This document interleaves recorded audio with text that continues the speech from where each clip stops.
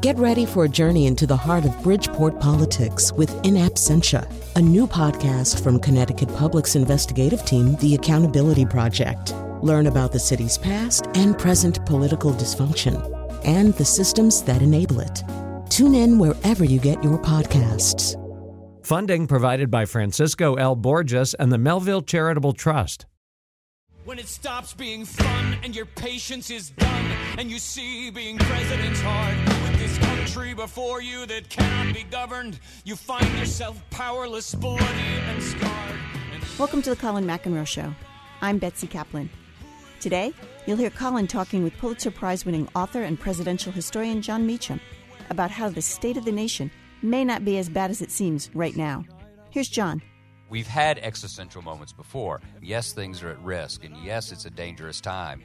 To me, what's inspirational about history is not that they were different than us, but that they were just like us, and they managed to leave things just a little bit better off, and sometimes more. Colin and John spent an evening together this week at Infinity Hall in Hartford to celebrate the second annual Jack Chatfield Speaker Series presented by Watkinson School.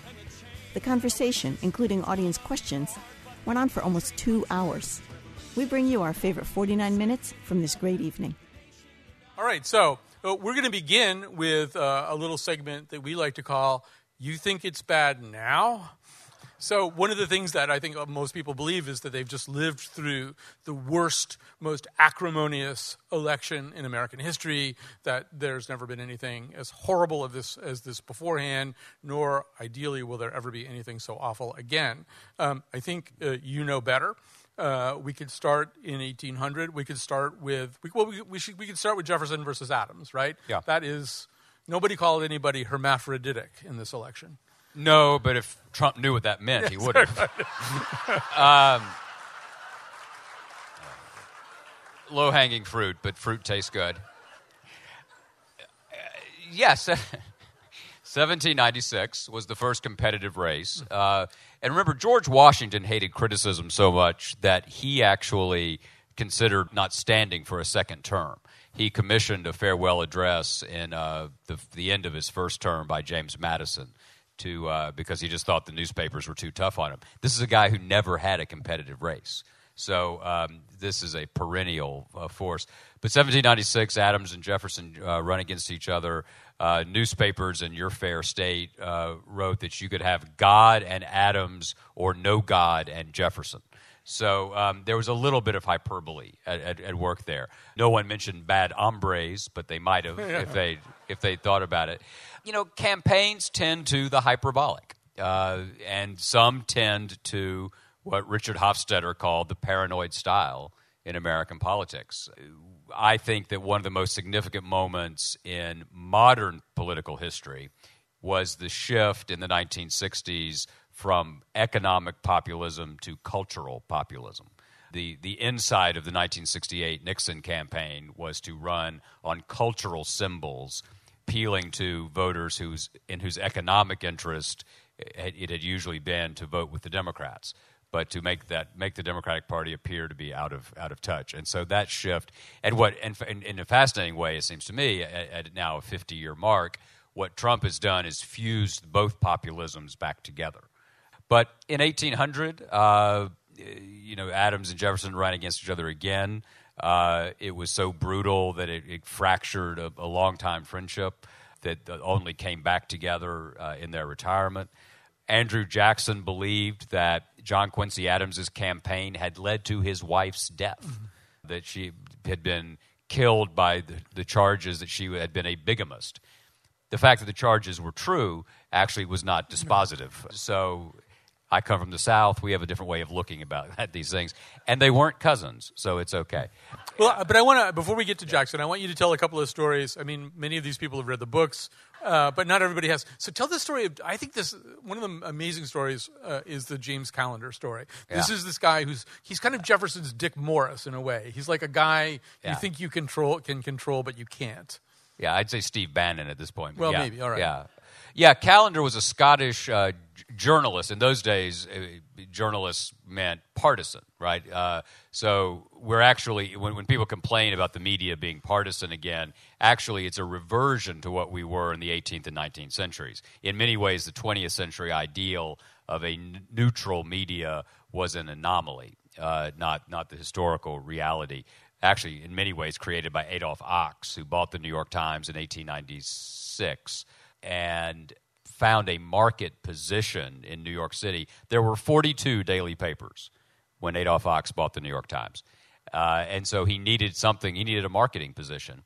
And so he realized there was no partisan place on the spectrum for him to go, so he decided to try to become more neutral. And without fear or favor became his motto. And that ultimately triumphed as a business model. But James Callender was a Jeffersonian partisan who turns on Jefferson and publishes in September 1802 the account of Sally Hemings, Jefferson's enslaved person at Monticello, with whom Jefferson had, by my reckoning, a 40-year relationship. It's a very tough thing in terms of the vernacular to use. Can it be a relationship if one person is enslaved? It was a scandal at the time. It has endured. Federalist newspapers in your part of the world used to run cartoons that had Jefferson as a rooster and Sally Hemings as a hen, and the caption was, "A philosophic cock." So I know that a lot of people think that MSNBC or Fox caused all this, but it's been going on for a very long time. Yeah, and I mean, just to sort of make this clear, too, so Callender is hired by Jefferson as kind of a hatchet man to do a smear campaign against Adams, and he's pretty good at it, too, right? He convinces people that Adams wants to attack France and stuff like that. Yeah. And then what? He just doesn't pay him, right? That's the problem, I think, is Jefferson doesn't... It's a lot like the vendors for the Trump organization. Yeah, no, it's very similar. Yeah, no, they had a falling out, and Callender wanted a postmastership. I think he's like the Rudy Giuliani of this moment. He's not going to get it. Did you ever think you would watch an episode of Cabinet Apprentice? Right. Isn't this great? I think there's a lot to this, actually. I didn't think I'd ever be going, please let it be Mitt Romney. Please let it be Mitt Romney. It's funny. It's so true. It's amazing. I mean, this is going to make George W. Bush look like Aristotle by the time it's all over. I mean, it's... and then Callender ends up dying a mysterious death in Virginia, drowning drunkenly in about 2 feet of water. So, and I mean, Jefferson, you see Jefferson, I think, as very much of a pragmatist. Yeah. You know, a guy, he's, I think, cast in the American imagination as this incredible idealist who doesn't always live up to his ideals. You see him as a pragmatist, somebody who does what's needed at the moment? Absolutely. But in Jefferson, I mean, in many ways, we followed what Jefferson wanted us to think about him. You know, on his tombstone, it says he was the founder of the University of Virginia, the author of the Declaration of Independence, and the author of the Virginia Bill for Religious Liberty, never mentioning that he's president. What he ensured thereby was that everyone who ever looked at his tombstone would say, goodness, he didn't even mention that he was president. So he affirmed that we would all think of him as a humble man. It's brilliant. But I do think those three achievements were to him about Enlightenment principles that were largely uncontroversial. Mm-hmm. If you mention that you were Secretary of State or Governor of Virginia or a member of the Virginia Assembly or the Second Continental Congress or the Vice President of the United States or the President of the United States, you are immediately put into a world of contention. But for 41 years, except for 3 of those years, he was either seeking public office or holding it. Mm-hmm. Thomas Jefferson was that feared and dark thing that we don't like to talk about anymore, a career politician, and was one who I think is the embodiment of an ideal politician who was very much in touch with and conversant with the intellectual and cultural currents of his time. He was not simply a vote-getter. And I think our greatest presidents have been those who are actually those who have been in conversation to some extent with the culture and understanding that. And when you think about the American Revolution, I mean, what had been going on the 2 or 3 centuries before the Revolution?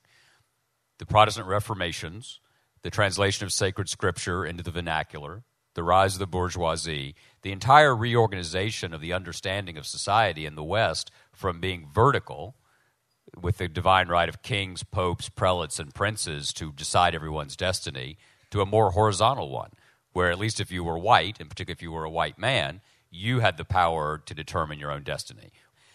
The American Revolution, in many respects, it seems to me, was the political manifestation of that shift. Mm.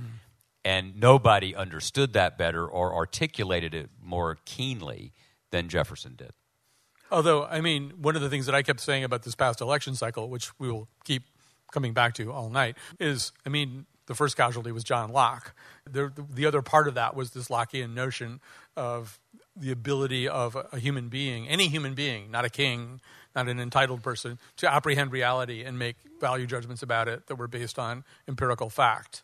So that's over. The role of reason in politics has always been limited. Politics is emotional, right? I mean, it's not clinical. It's human. It's the root of the word. What's the root of the word? The word is city. The Greek word is city, which means a group of individuals. So the very idea of it is about human beings. St. Augustine, which is your other treat tonight besides John Locke, once defined a nation as a multitude of rational beings united by the common objects of their love. And so one of the questions, it seems to me, we have to ask at every point in our national life is, what do we love in common? And the answer at the moment is not enough, right? We stare at screens. We choose our news sources based on an ideological predisposition. With the end of the draft and broadly accessible, at least to the upper middle classes, public schools, there's very little class mixing in the United States. In many ways, a compelling case can be made that the most significant divisions in society of the past quarter century or so have not been racial, but have been class-driven. There's huge overlap, obviously, but we don't talk about class as much as we do race. And so I think that what you have to do, if you do what I do for a living, which is you try to follow what Mark Twain said, which is that history may not repeat itself, but it does rhyme, is try to figure out how have we overcome moments like this before. And we've tended to do it not only through the constitutional order. I mean, the early 1930s, capitalism was a live question. The future of capitalism was in the dock. You had Bolshevism. The American left had never been more in love with Moscow than in the early 1930s. Norman Thomas went from getting 250,000 votes as a socialist candidate for president in the 1920s to getting almost 700,000 in 1932. Franklin Roosevelt somebody said, we're so lucky that you're our president. And he said, well, if I don't get this right, I may be the last one. So we've had existential moments before. The difference is, and what makes me anxious, is that leadership at the top has been essential to marshaling the hopes and managing the fears of the many. And right now we are in a populist moment where the incoming president is incredibly good at manipulating a large portion of the population. What's unclear to me is to what end he will use that. Yeah, it's always been risky. I mean, Franklin, after the Constitutional Convention, is asked, supposedly by some woman, what kind of government this is going to be, and he says, a republic, if you can keep it. And we're still right there. So before we leave Jefferson, you and I both started our work life at newspapers. Jefferson has this weird relationship with newspapers. We were talking about this backstage. So at one point he says he'd rather have newspapers but no government than a government with no newspapers. That's how much he likes newspapers. Right. On the other hand, at a certain point, he gets really tired of newspapers. So you've got him in 1803, I think he's writing to McKean, the governor in Pennsylvania, saying, it's not that I don't like newspapers, but I'm really sick of some of these newspapers. Right. But he's basically saying, I wouldn't mind if somebody kicked a few of these newspapers in the shins. In Connecticut, they're going after our beloved Connecticut Current for libel. At a certain point, he ran out of patience with Federalists who were writing horrible stuff about him.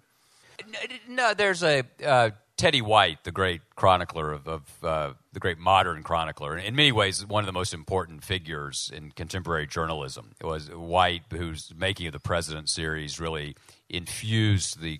created this idea of the campaign narrative as an Arthurian quest. It raised handlers and managers to these novelistic characters.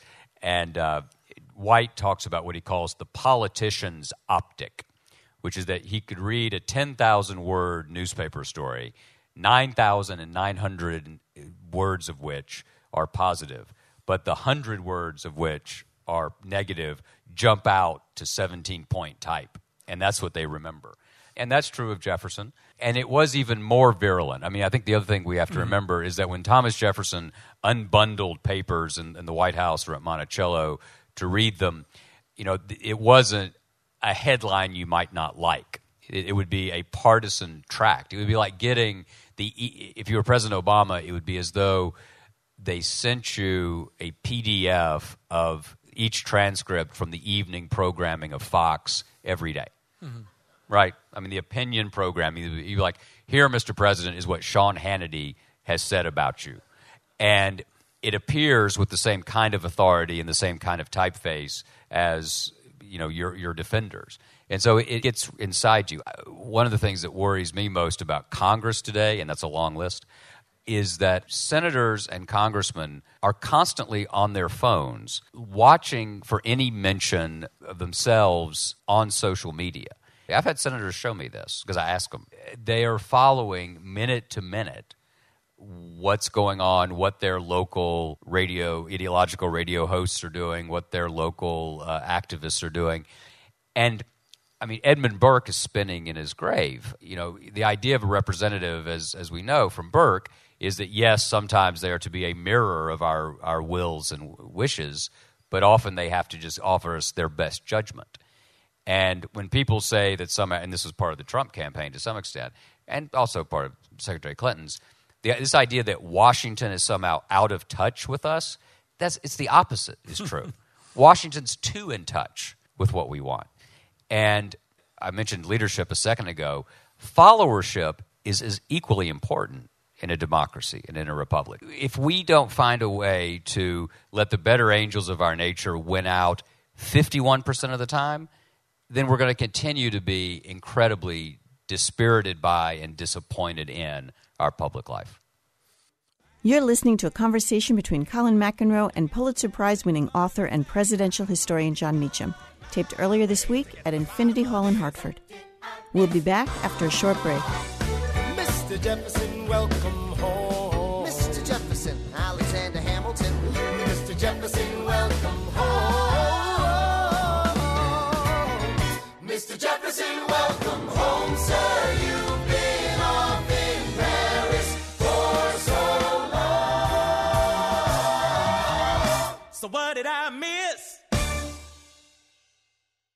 Welcome back to Colin's conversation with John Meacham, author of several biographies about some of our most prominent presidents, including his Pulitzer Prize-winning biography about Andrew Jackson, who he notes bears some similarities to President-elect Donald Trump. Back to Colin and John. All right, we're going to let Thomas Jefferson go. So 1824 is maybe the craziest election ever in terms of, I mean, if you think recounts or 2000 was weird, I mean, we got to go to 1828, but give them the quick 1824. Sure, four-way race. This will be the only time this week you will hear William H. Crawford of Georgia mentioned. Crawford is running, Henry Clay, John Quincy Adams, and Andrew Jackson. Jackson wins a plurality of the popular vote but doesn't get a majority electoral college. The campaign goes to the House of Representatives. John Quincy Adams and Henry Clay strike a deal, what Jackson comes to call a corrupt bargain, whereby Clay becomes Secretary of State in exchange for throwing his support to Adams. In those days, being Secretary of State was the road to the presidency, much more so than the vice presidency. So for Clay to get the Secretary of State job was seen as a way of setting him up. Everyone was, this is resonant at the moment, everyone expected Jackson, who was known as an American Bonaparte, a dictatorial military chieftain. They expected him to lose it, to go crazy. He shows up at the White House at one of Mrs. Monroe's last evening receptions, and is grace itself. Totally disarms Adams himself, John Quincy Adams, by saying, "How do you do, sir? My congratulations to you." Then as he's heading home to Nashville, he gets madder and madder and madder. But what's relevant there, I think, is Jackson's vision of how to redress this loss of the presidency, which he believed he had won because of the popular vote, was not to relitigate what had just happened, but to look forward and run again in 1828. So 1828 comes, and this is the one that you were talking about before, where he's got all kinds of other problems, which Adams's people are very prepared to exploit. Once again, you think you just lived through the most horrible, hard-bitten election ever. Tell them about the coffin handbills. The coffin handbill. Jackson had been a controversial general, self-taught general. Born in 1765 at the lowest end of white society, never knew his father, orphaned by his mother and his brothers died in the Revolution. In many ways, he saw the country as his family. But he was a ferocious guy. You know, he carried 2 bullets around in him from duels throughout his life. He'd also actually killed a man in a duel. Well, yeah, but it insulted his wife, so that was okay. And he was accused of different massacres during his Indian Wars. He'd imposed martial law in New Orleans during the War of 1812, and so there were handbills put out, basically tweets of the day, with coffins of those who he had been accused of killing. And the argument was, do you want this wild man, this murderer, to be president? And the answer was yes. The country did. And Jackson answered by, of all the things you can accuse poor John Quincy Adams of doing, procuring prostitutes for the Russian czar is not high on the list. And that he had stolen money for billiards tables. It was just all the kind of what we would now call, in a very high-minded way, character issues. Mm-hmm. Politics was tough even then because it was a democratic, lowercase d, enterprise. And the suffrage was widening in the 1820s. Progressively through the decades, more and more people were able to participate. The means by which candidates could reach those voters were expanding. The number of newspapers, the capacity of pamphlets, obviously. And so many of the techniques and mechanics of politics that we think of as new, or at least dating from, say, the rise of television, were very much at work in the early republic. The world felt faster, the world felt smaller with the rise of mass print. And Jackson was a creature of that. Just so we're clear about the coffin handbills, though, some of them refer to, he basically executed some of his men out there on the trail without due process, as we say. You're so picky about that up here. Yeah, sure. Jackson, I wouldn't. And we don't really know what they did either. No, this raises a very important question, which is, to what extent do we hold people of the past to moral account? Are we better off judging people by the moral standards of our time, or do we have an intellectual obligation to judge them by the moral standards of their time? So therefore, if you're talking about Jackson and Native American removal, for instance, all right, let's think about it. What were the moral voices of the time? Were there voices of reform arguing against removal? And there were some, but it was not a widespread movement.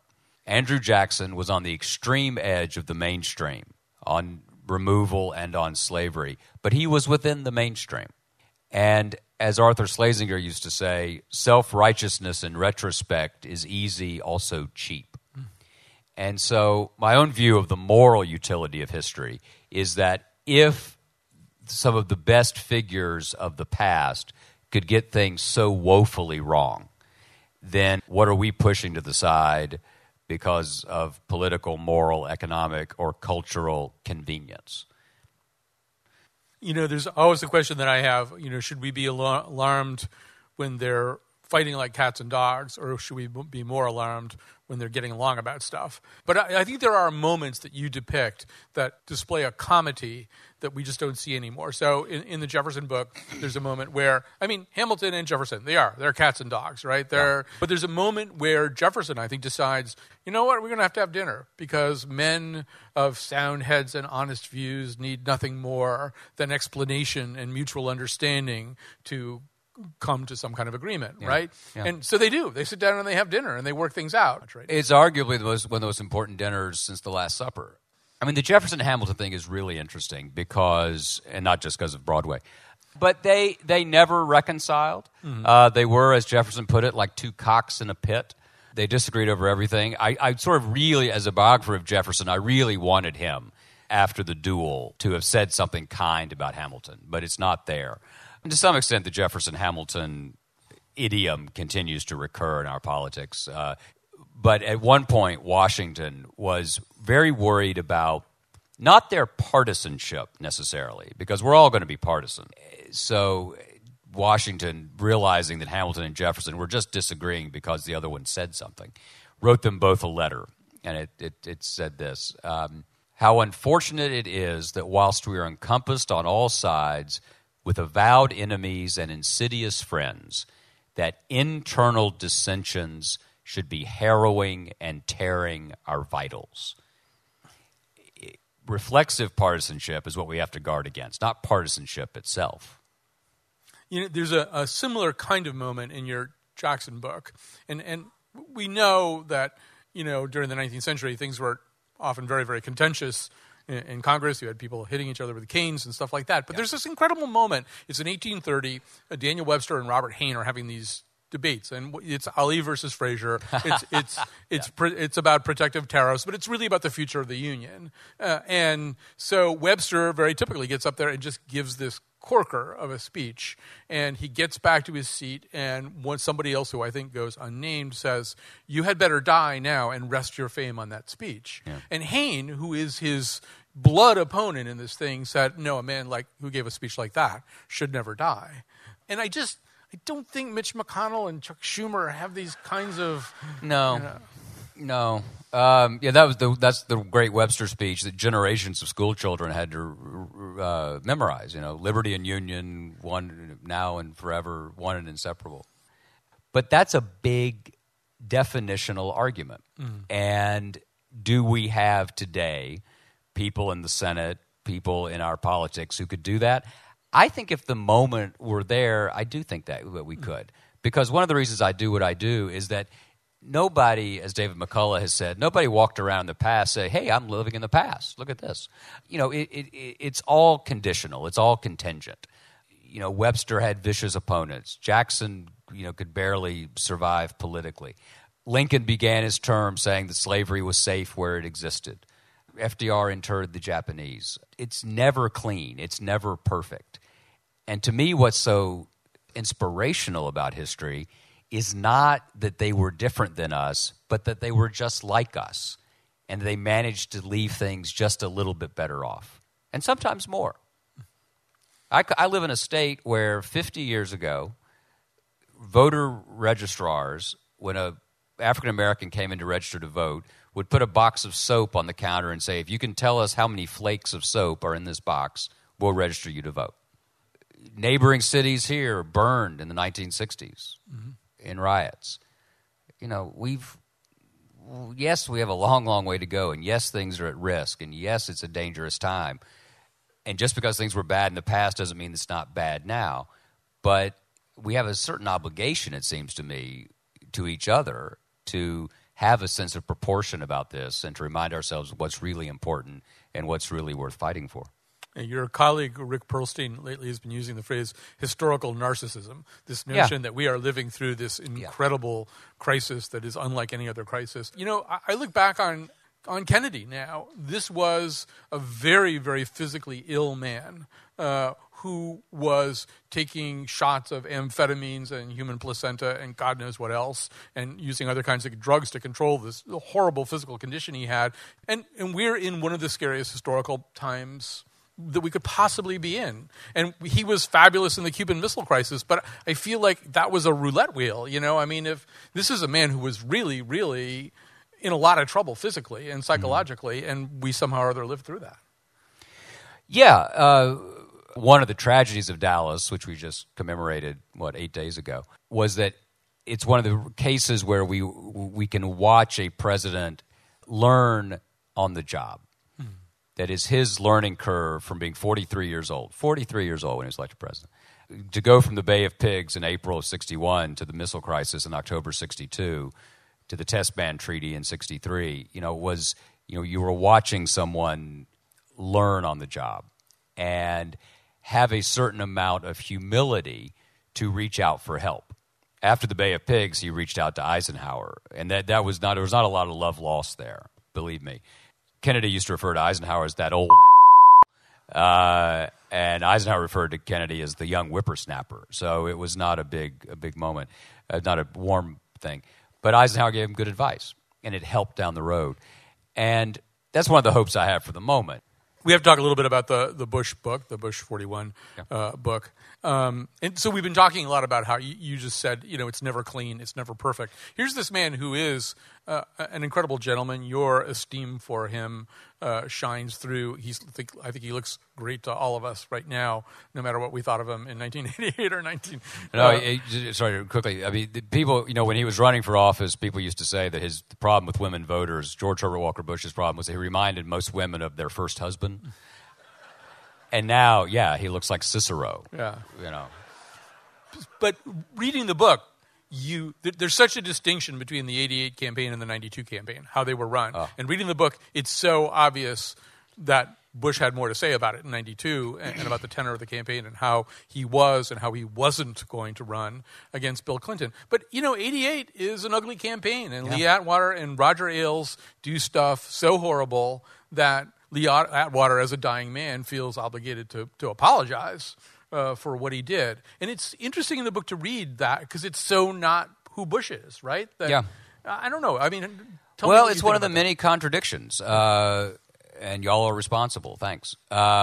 He's a Greenwich Country Day School. He's one of the most innately empathetic and warm men I've ever met. The reason I did the book is because I'd never experienced in my journalistic career of 30 years or whatever, I'd never experienced such a gap between the public impression of someone and the private reality than when I met George Bush Sr. I mean, he was charismatic in person. He was gracious. He gives off an ineffable sense of command. Within 20 minutes of meeting Bush, I thought, I've just been wrong. I had this sort of Dana Carvey view of him. As Dana says, the best way to do a George Herbert Walker Bush is Mr. Rogers trying to be John Wayne. Not going to do it. But then I sat around with him and I thought, good God, this is somebody, of course you would trust this man in a nuclear age. And the country was right to. I'll get to the campaign. But it was, when you look back on that presidency, the Tiananmen Square, the fall of the wall, the end of communism, the first Gulf War, he put together 35 nations to go into, not to go into Iraq, but to go into Kuwait, to reverse that aggression. The recession, which seemed so significant at the time, historically was not as deep as we thought. The deal he made in 1990 that in many ways cost him the election because it cost him the Republican base, raising taxes, as Bill Clinton will tell you at length, which is redundant, that deal set the conditions for the prosperity of the 1990s. And he was the last president of the World War II generation. He's been our last president with any combat experience, which is an interesting thing to think about. He was driven by this incredible sense of service and empathy, as I said. At Greenwich Country Day, he always won the annual obstacle course race. He was a wonderful athlete, one of the best athletes who was ever president.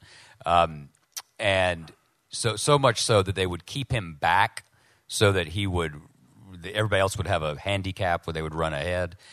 And so he takes off, and they have these little tunnels that you were supposed to go through. And he's running along, and he looks down, and he sees a classmate named Bennett McNichol stuck in the barrel. So he stops. He's 12 years old. He stops. He pulls Bennett McNichol out of the barrel. And then so as not to embarrass Bennett, they run together and finish the race in last place. But they ran together. And I'd heard that story not from President Bush, but from a McNichol.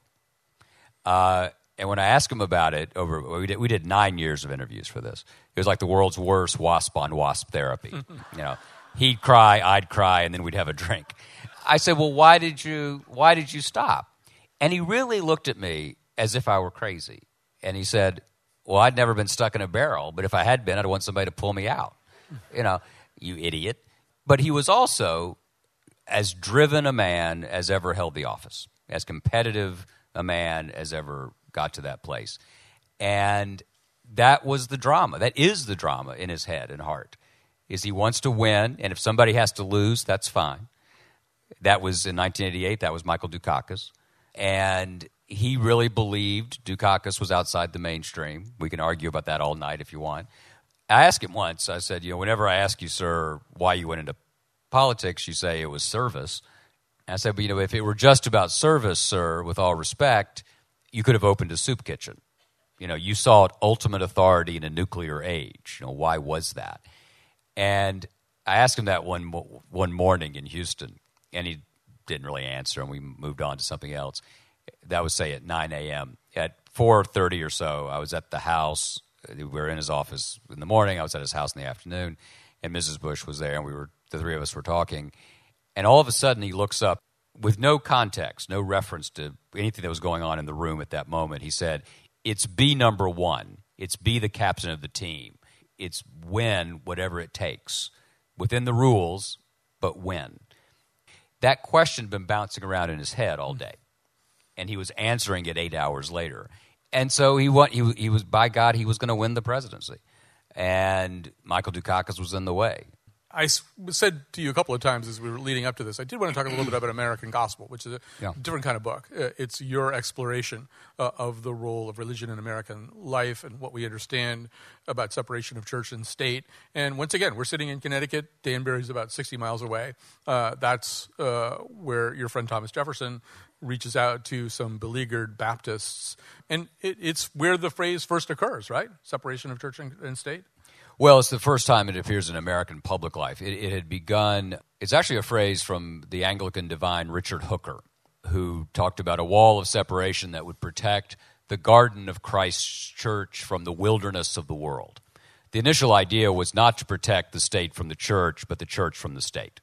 That the church was too important to be caught up in the political and imperial matters of the age. Jefferson picks the phrase up. My argument in the book you kindly allude to is that the great good news about the country is that religion has been able to shape us without strangling us. And we owe that to the political and cultural battles over religious liberty. Connecticut was at the forefront of that. Connecticut was also your ratifying convention wanted to rewrite the preamble of the Constitution to declare the country's allegiance to Jesus of Nazareth. And it was voted down in the ratifying convention here. We also had a state religion here until 1818, too. I mean, we had one of the reasons that the poor Baptists in Danbury were feeling so oppressed is because what we sort of call Congregationalism now was the official state religion of Connecticut, and everything else was therefore lesser. It's a case where deregulation worked. The moment we got the government out of religion in most states, religion took off. You had the Second Great Awakening when government got out of the way. And so I think that religious liberty is one of the singular American contributions. So part of the notion is that religion can flourish but not be established. Right. And we are entering a period right now where one religion is being incredibly demonized by people in office. Anyway, we've been through a campaign where a religion, there's been an attempt even to strip it of its status as a religion, which I think does butt hard against the heads of the founders as you've written about them. Absolutely. Jefferson said of his act in Virginia, it was meant to comprehend within the mantle of its protection the Jew, the Gentile, the Hindu, the Mohammedan, and the infidel of every denomination. We have made public professions of faith in a broad God. I call it prayer breakfast Christianity. But we have been stronger the wider we've opened our arms. The dots are there. The question is whether it's a pattern or not. And I think that's true. It's true on the Muslim question. I think it's true on a number of other questions about the other. Mm-hmm. I was asked a question about the crucible and whether there would always be a witch in American life. And the answer is yeah, there will be. You're listening to The Colin McEnroe Show, taped earlier this week at Infinity Hall in Hartford as part of the second annual Jack Chatfield Speaker Series presented by Watkinson School. I'm Betsy Kaplan, our producer for The Colin McEnroe Show. We'll be right back after this break. Stay tuned. It's the early 19th century, and we're gonna take this country back. For people like us who don't just think about things, people who sometimes with speeches too, and also other things. 1, 2, 3, 4. Populism, yeah, yeah. Populism, yeah, yeah. Populism, yeah, yeah. Populism, yeah, yeah. This is the age of, this is the age of, this is the age of Jackson.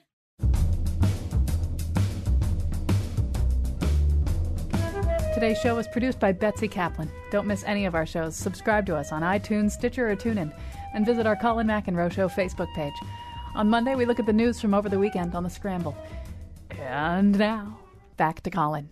Welcome back to Colin's Conversation with John Meacham. We're coming back to John answering a question from the audience about the Electoral College. Should we keep it or no? You know, the original idea was it was a Republican lowercase r check and balance. The original idea was that the college was going to be a deliberative body. It wasn't simply going to be this rubber stamp. And so this idea of faithless electors is a post facto contrivance. If it were, as it had originally been designed, a whole other level of decision making, then, and if it had been treated that way from the beginning, then that's a different matter. As it is now, I think it's an anomaly. It's an odd piece of constitutional vestige, and you would nationalize campaigns. My vote would count again. I've lived in my adult life in New York and Tennessee. I've never mattered. Problem, as you know, with political reform is political reform requires politicians who have succeeded in the system that people are asking to be reformed. And if you have succeeded in a system, you tend to think that it's quite wise in producing the results it produces. Yeah. I mean, to your point, that in fact people tend to admire systems that gave them the power that they have. That's one of the other remarkable things about Donald Trump, who, within the last 48 hours started tweeting, a lot of people voted illegally in that election. And I was thinking, usually if you win the election, you don't start talking about how a lot of people voted illegally. Yeah. It's going to be a long ride. All right, over here, do we have something, all right? You're That's raising funny. your You can hand, laugh. but we have no microphone for you. That's actually kind I of don't know. funny. We should send somebody up there. I have the microphone. Are you ready? Yeah. Hi. So you talked about the That's okay. conversation between Jefferson and Hamilton being so important, and that reasonable minds can disagree, and that speaking to one another, even if you're so diametrically opposed, can really bring you to a better place. Yet it strikes me a little bit in the room that you've come into that most of the conversation, and granted, the jokes have all been at the expense of our president-elect, which is easy to do. But my question is, the presumption in most of Connecticut is that anyone that voted for Trump is either sort of racist, homophobic, any number of horribles, or kind of poor and stupid. And is there a duty on, be it the press, our elected officials, and even just us? I personally don't think that badly of Americans, that there is something there to be discussed and a reason that people voted for him. And is there a discussion that actually needs to be had, that instead of just sort of demonizing the voter and a reason that isn't happening? Absolutely. Unquestionably. But one point first. It is inarguable that the president who has won the Electoral College victory is the least conventionally prepared person for the office, right?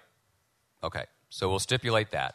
And so therefore, if you're someone like me who only thinks about conventional preparation and chronicles that, that's going to loom pretty large, okay?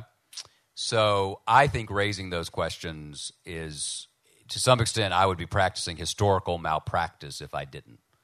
And I've had this conversation with the nominee. So I'm not saying anything to you I didn't say to him. Secondly, I live in a state where 92 out of 95 counties voted for Donald Trump. My next-door neighbor had 2 Trump signs and a Trump flag. My across-the-street neighbor did not have a sign, but was very much for him. I totally understand why Trump won, both intellectually and emotionally. Part of it is a classic populist argument that if experts are so smart, then why are things the way they are, which is an explicit argument he made in his book that he published last year. Secondly, I think there are 2 numbers that explain what happened. One is 19%. Only 19% of Americans, according to Gallup, trust the federal government to do the right thing. That's down from 77% in 1965. So we've gone from 3/4 of the country trusting Washington to fewer than 1 in 5. The second is 135,000. That's the number that the White House suggests is the household income figure for a family of 4 to lead a classic post-World War II middle-class life. The household income in the United States today median household income is $57,500. So that missing gap and that number, that trust deficit, created the climate for this remarkable figure to come along and assume the highest office in the land. So I totally understand that. I totally understand why Hillary Clinton would not be seen as an agent of change. So I understand why this happened. I didn't really see it coming. To my mind, the question is is the classic formulation, to whom much is given, much is expected. We've now given him everything, and so we have to expect a great deal in return. And nobody hopes more than I do that he grows in the office and comes to understand it.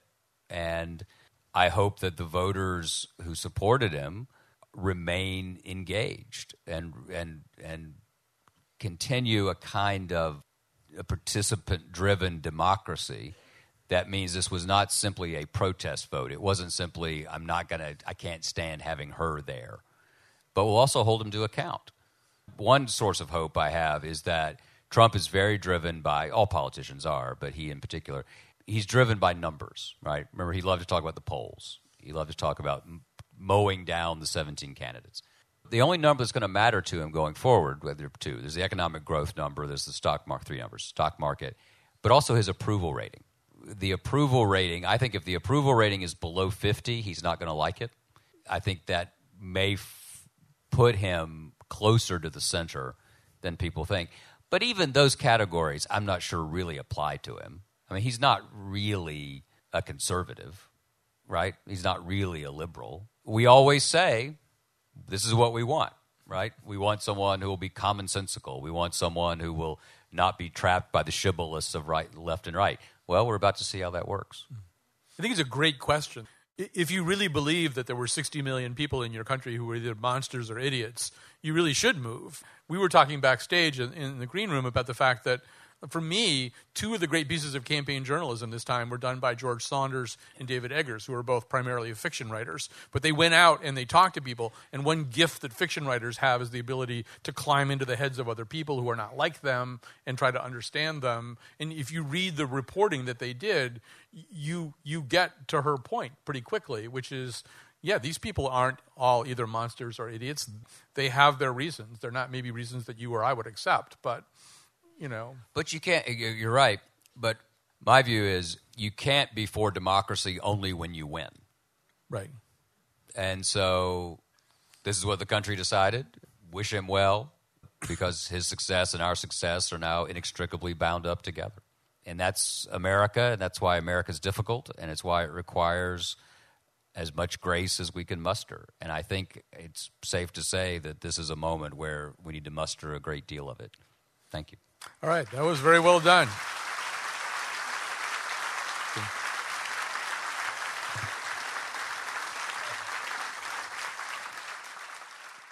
So I just want to quickly say that I knew Jack Chatfield very well. He was a wonderful man and a great friend and a great teacher of American history. He would have loved this evening. He would have dragged his chair out on stage with us. We would have had 3 people on stage. He would have loved this conversation, John. You've been so great and so generous with your time here.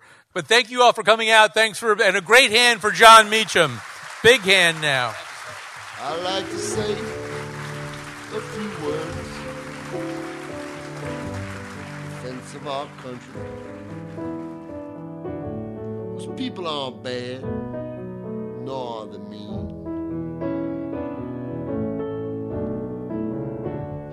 Now the leaders we have, while they're the worst that we've had, are hardly the worst this poor world has seen. Let's turn history's pages, shall we? Take the Caesars, for example. While the first few of them, they were sleeping with their sister, stashing little boys in swimming pools and burning down the city. And one of them appointed his own horse to be consul of the empire. That's like vice president or something.